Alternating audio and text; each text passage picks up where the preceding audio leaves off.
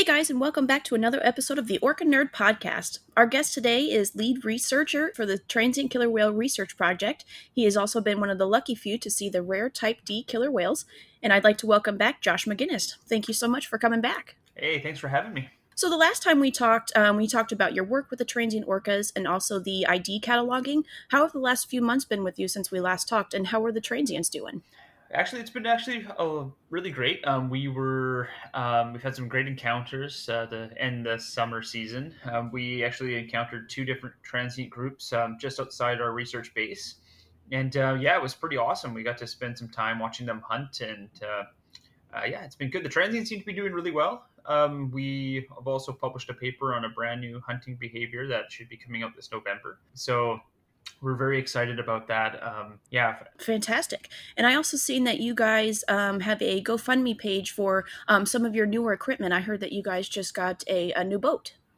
Yeah, so we were very lucky while down in Antarctica. I was doing some presentations for Lindblad National Geographic on killer whales, and I got to meet a very nice gentleman who decided to help us out, and he donated through his foundation to us, and we were able to get a research vessel, which was super important, especially trying to get on the water on our own has been difficult the last few years. So now we're just kind of trying to get everything sorted with gear and equipment that we need, and trying to, with maintenance costs and that, to try to get out and actually continue our field work throughout the fall and winter. Oh man, that's amazing. Well, that was a good time to meet that gentleman. Yeah, it was pretty awesome. We've become pretty good friends since. Oh, that's fantastic. And so before we dive into the Type D killer whales, which is the topic of this podcast, can you take me through, or take us through, the other types of orca? Yeah, so globally, as far as we know, there's 10 ecotypes. So ecotypes really kind of is a scientific term for basically a form of killer whale. It's not necessarily a subspecies or a species. It's basically just looking at a type of orca. We really don't know what they are. It's a kind of a placeholder term. The other kinds of orcas. So in the Atlantic Ocean, there's a type 1, a type 2, and these are different kinds of foraging behavior these killer whales use and different prey that they specialize on. So, for instance, if you know the famous orca Keiko, Free Willy, was an Icelandic killer whale that specialized in herring. There's also killer whales in the Atlantic that specialize in marine mammals, similar to like the transients that we see in British Columbia and Alaska and the northeastern Pacific. And then if you come over to British Columbia, of course, we have the resident orcas, the southern residents, J-pod, K-pod, and L-pod, or the northern residents. These are salmon-eating specialists. We also have the offshore orcas, which primarily forage also what we believe to be on fish. And shark seems to be the most common observed or observed prey for offshore orcas. Now they live way off the outer coast, so their distribution's a bit different. But their overlap with the residents is still. But they also may eat marine mammals. It's just more studies are needed. We rarely see those ones. These orcas. Of course. Yeah, and then we have the transients, which are the mammal hunting orcas. Now in the southern hemisphere, though, in the Antarctic and the Southern Ocean, we've got 5 different kinds of orca that have been described. We have the type A's, which are these open ocean. Sometimes they come within the pack ice, but they're the largest form of killer whale. They can get to like 31 feet long, and they're specialized in minke whales and large cetaceans, and they're believed to be distributed throughout the Southern Ocean and following prey sources. When the ice starts to come into the austral summer, then the killer whales start to shift north. Now you have the type Bs, there's 2 types of Bs. Type B1 was called pack ice orcas or pack ice killer whale, and then we have a little type B, which is the Gurulash killer whale. They both look similar, but in comparison to the typical black and white killer whale, they have more of a yellow color from the diatoms that they get on their skin, which is a type of algae. So they have this yellow coloration, brown yellow coloration, and they the big type Bs, or these pack ice orcas, are seal specialists, and they are similar to transients. They prefer seals, Weddell seals, though, in their case, and they use a specialized technique of wave washing to. We use basically a wave to wash seals off an ice floe, which is a very complex form of foraging behavior. Now, the little type Bs are basically penguin specialists. These guys are the Gerlache killer whales, or the type B2s, they're called, are typically found in the Gerlache Strait, which is a little area in the western Antarctic Peninsula. And they seem to be the most observations has been penguins. Actually, I got to observe them hunt penguins on a number of occasions. Wow. Yeah, it was pretty fantastic to see them take. They actually go after gentoos and Adelie penguins. And chin straps. So it was really interesting to see the three types of penguin that these orcas hunt. And then the last two, you get the type C, or which we call the Ross Sea killer whale. They're the smallest type of orca, and they're typically found in eastern Antarctica and McMurdo Sound and the Antarctic, just over in the Ross Sea on the eastern side of Antarctica. And they are fish eaters. They specialize in toothfish and silverfish. And then we also have the type D, which is a poorly known form of orca that we also believe to be fish eaters. Very nice. And then what are some of the physical differences between the type D orca? So type Ds are kind of unique. They were first discovered in the 1950s from a rare stranding, actually, off New Zealand, where about 50 whales actually stranded. And, back then, killer whales were just killer whales. And, morphology, what an animal looks like, can be quite different within a species. So you can look at, for instance, you look at leopards or, jaguars, which is, these big cats that have a black form or a white form or a regular form coloration that, is just a lack of pigment from a protein that's missing.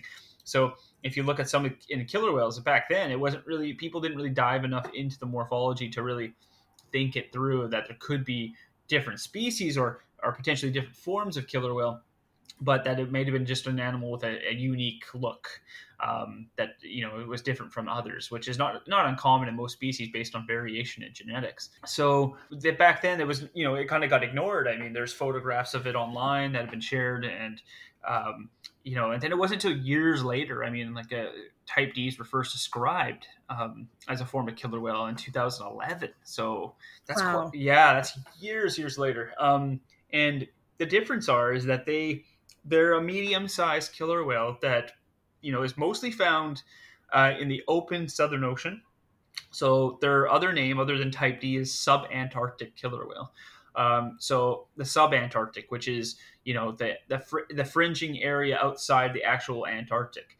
So New Zealand, if you look at the Southern Ocean, New Zealand, the Crozet Islands, Marion Island, some of these it's still very cold areas, but they're not Antarctic.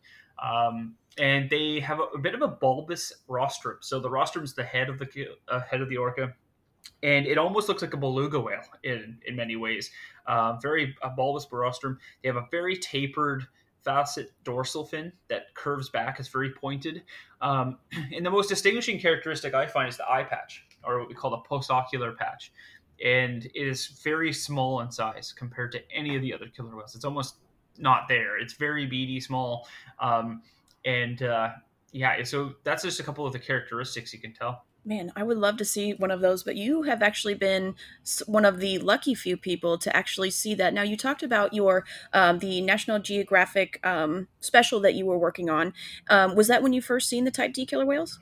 Yeah, so I joined on as an expedition guide / marine mammal naturalist with Lindblad Expeditions National Geographic. So it's a company basically specializes in taking people down to these unique areas and educating them on the local wildlife.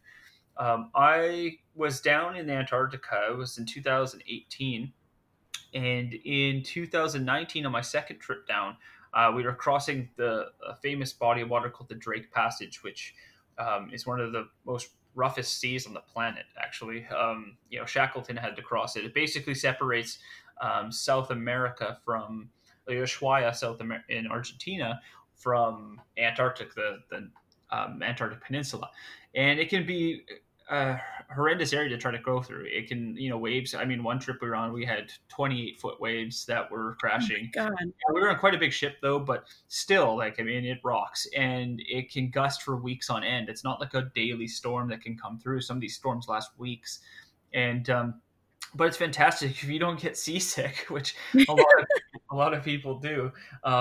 It's I am one of the lucky few that never got seasick. But you can see some of the most spectacular animals in this pelagic ecosystem that's in between, in the middle of the Southern Ocean. And I got to see, you see wandering albatross, which are these, amazing giant seabirds, the longest wingspan.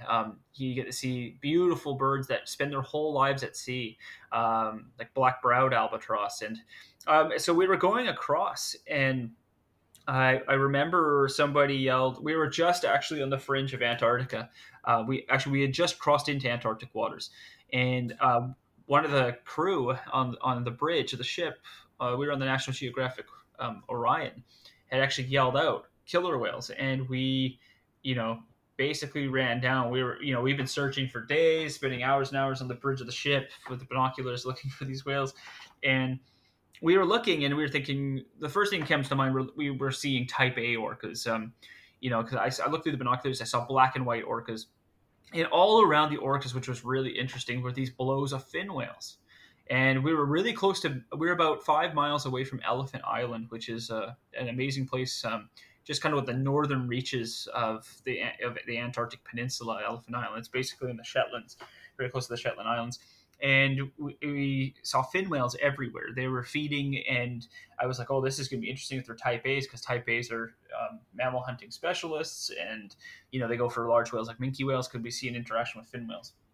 So we stopped, and I was looking through the binoculars, and I know my colleague and I basically had the same thing in our head when we saw the beady eye patch, because that's what I was waiting for, because I said, there's got to be a rare chance this could be type D's. And then it rang type D. I saw the tiny eye patch and that very sharp pointed fin, and everybody just, their jaws dropped, and everybody yelled type D's, and we got to them, and which was really interesting. We watched them for a couple hours. We got some amazing footage of them.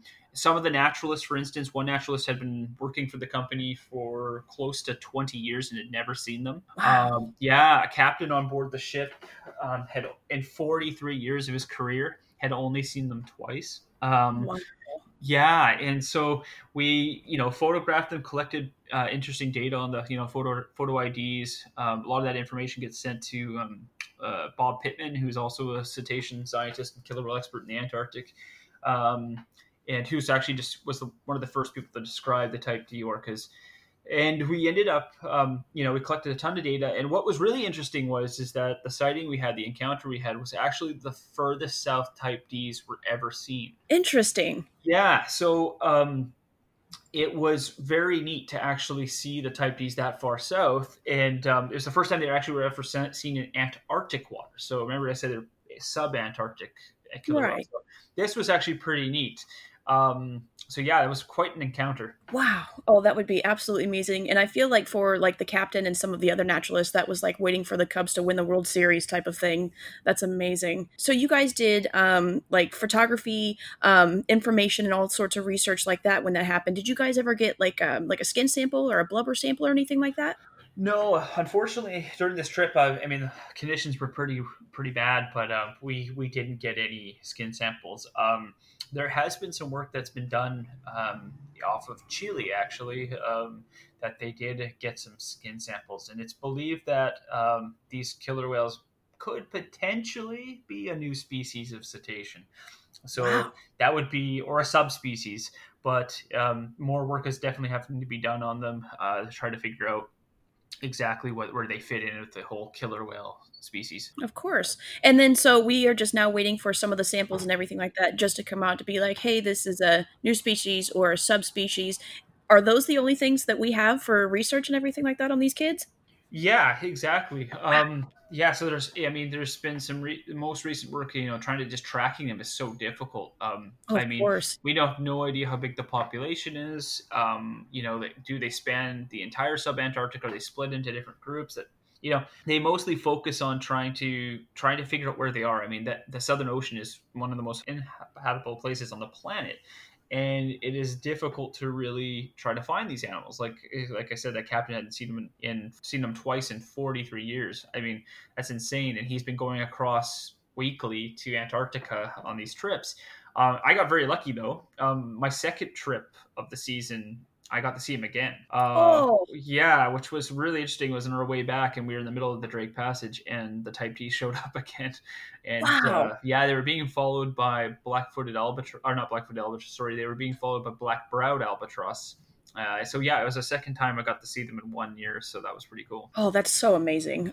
Well, I think honestly that answered all of my questions. I knew this was going to be a little bit of a shorter podcast because I knew we didn't know much about the Type D orca. But of course, this is the time at the podcast where I ask what Orca Nerd Podcast and audience members can do for you. How can we help you? Sure. Yeah, if you're interested, you can follow us on social media with the Transient Killer Whale Research Project. You can also follow us on a new. We're actually the Transient Killer Whale Research Project now is becoming a new group. We're now a project within a bigger nonprofit that's being created called Wanda Fuca Marine Research, which my partner and I will be running, and it will focus on not just killer whales but multiple studies in the Sailor Sea off Vancouver Island in Washington State. Oh, And fantastic. yeah, you could definitely check it out there. We're always looking for help, donation wise. We're currently trying to fundraise for a new hydrophone, so we can record the whales while we're out in the field. And yeah, if you've got a chance, just check us out. Perfect. And I'll make sure to link that down below. And I'll make sure to get your GoFundMe page down in the description below for everybody to check out as well. Oh, thank you, much appreciated. You're welcome. All right. Well, thank you so much for your time. And I hope we get to do this again. About what subject? We're not sure yet, but I hope we can do this again. Sounds good. Thanks for your time today. Thank you. And we'll talk to you soon. Bye. Bye.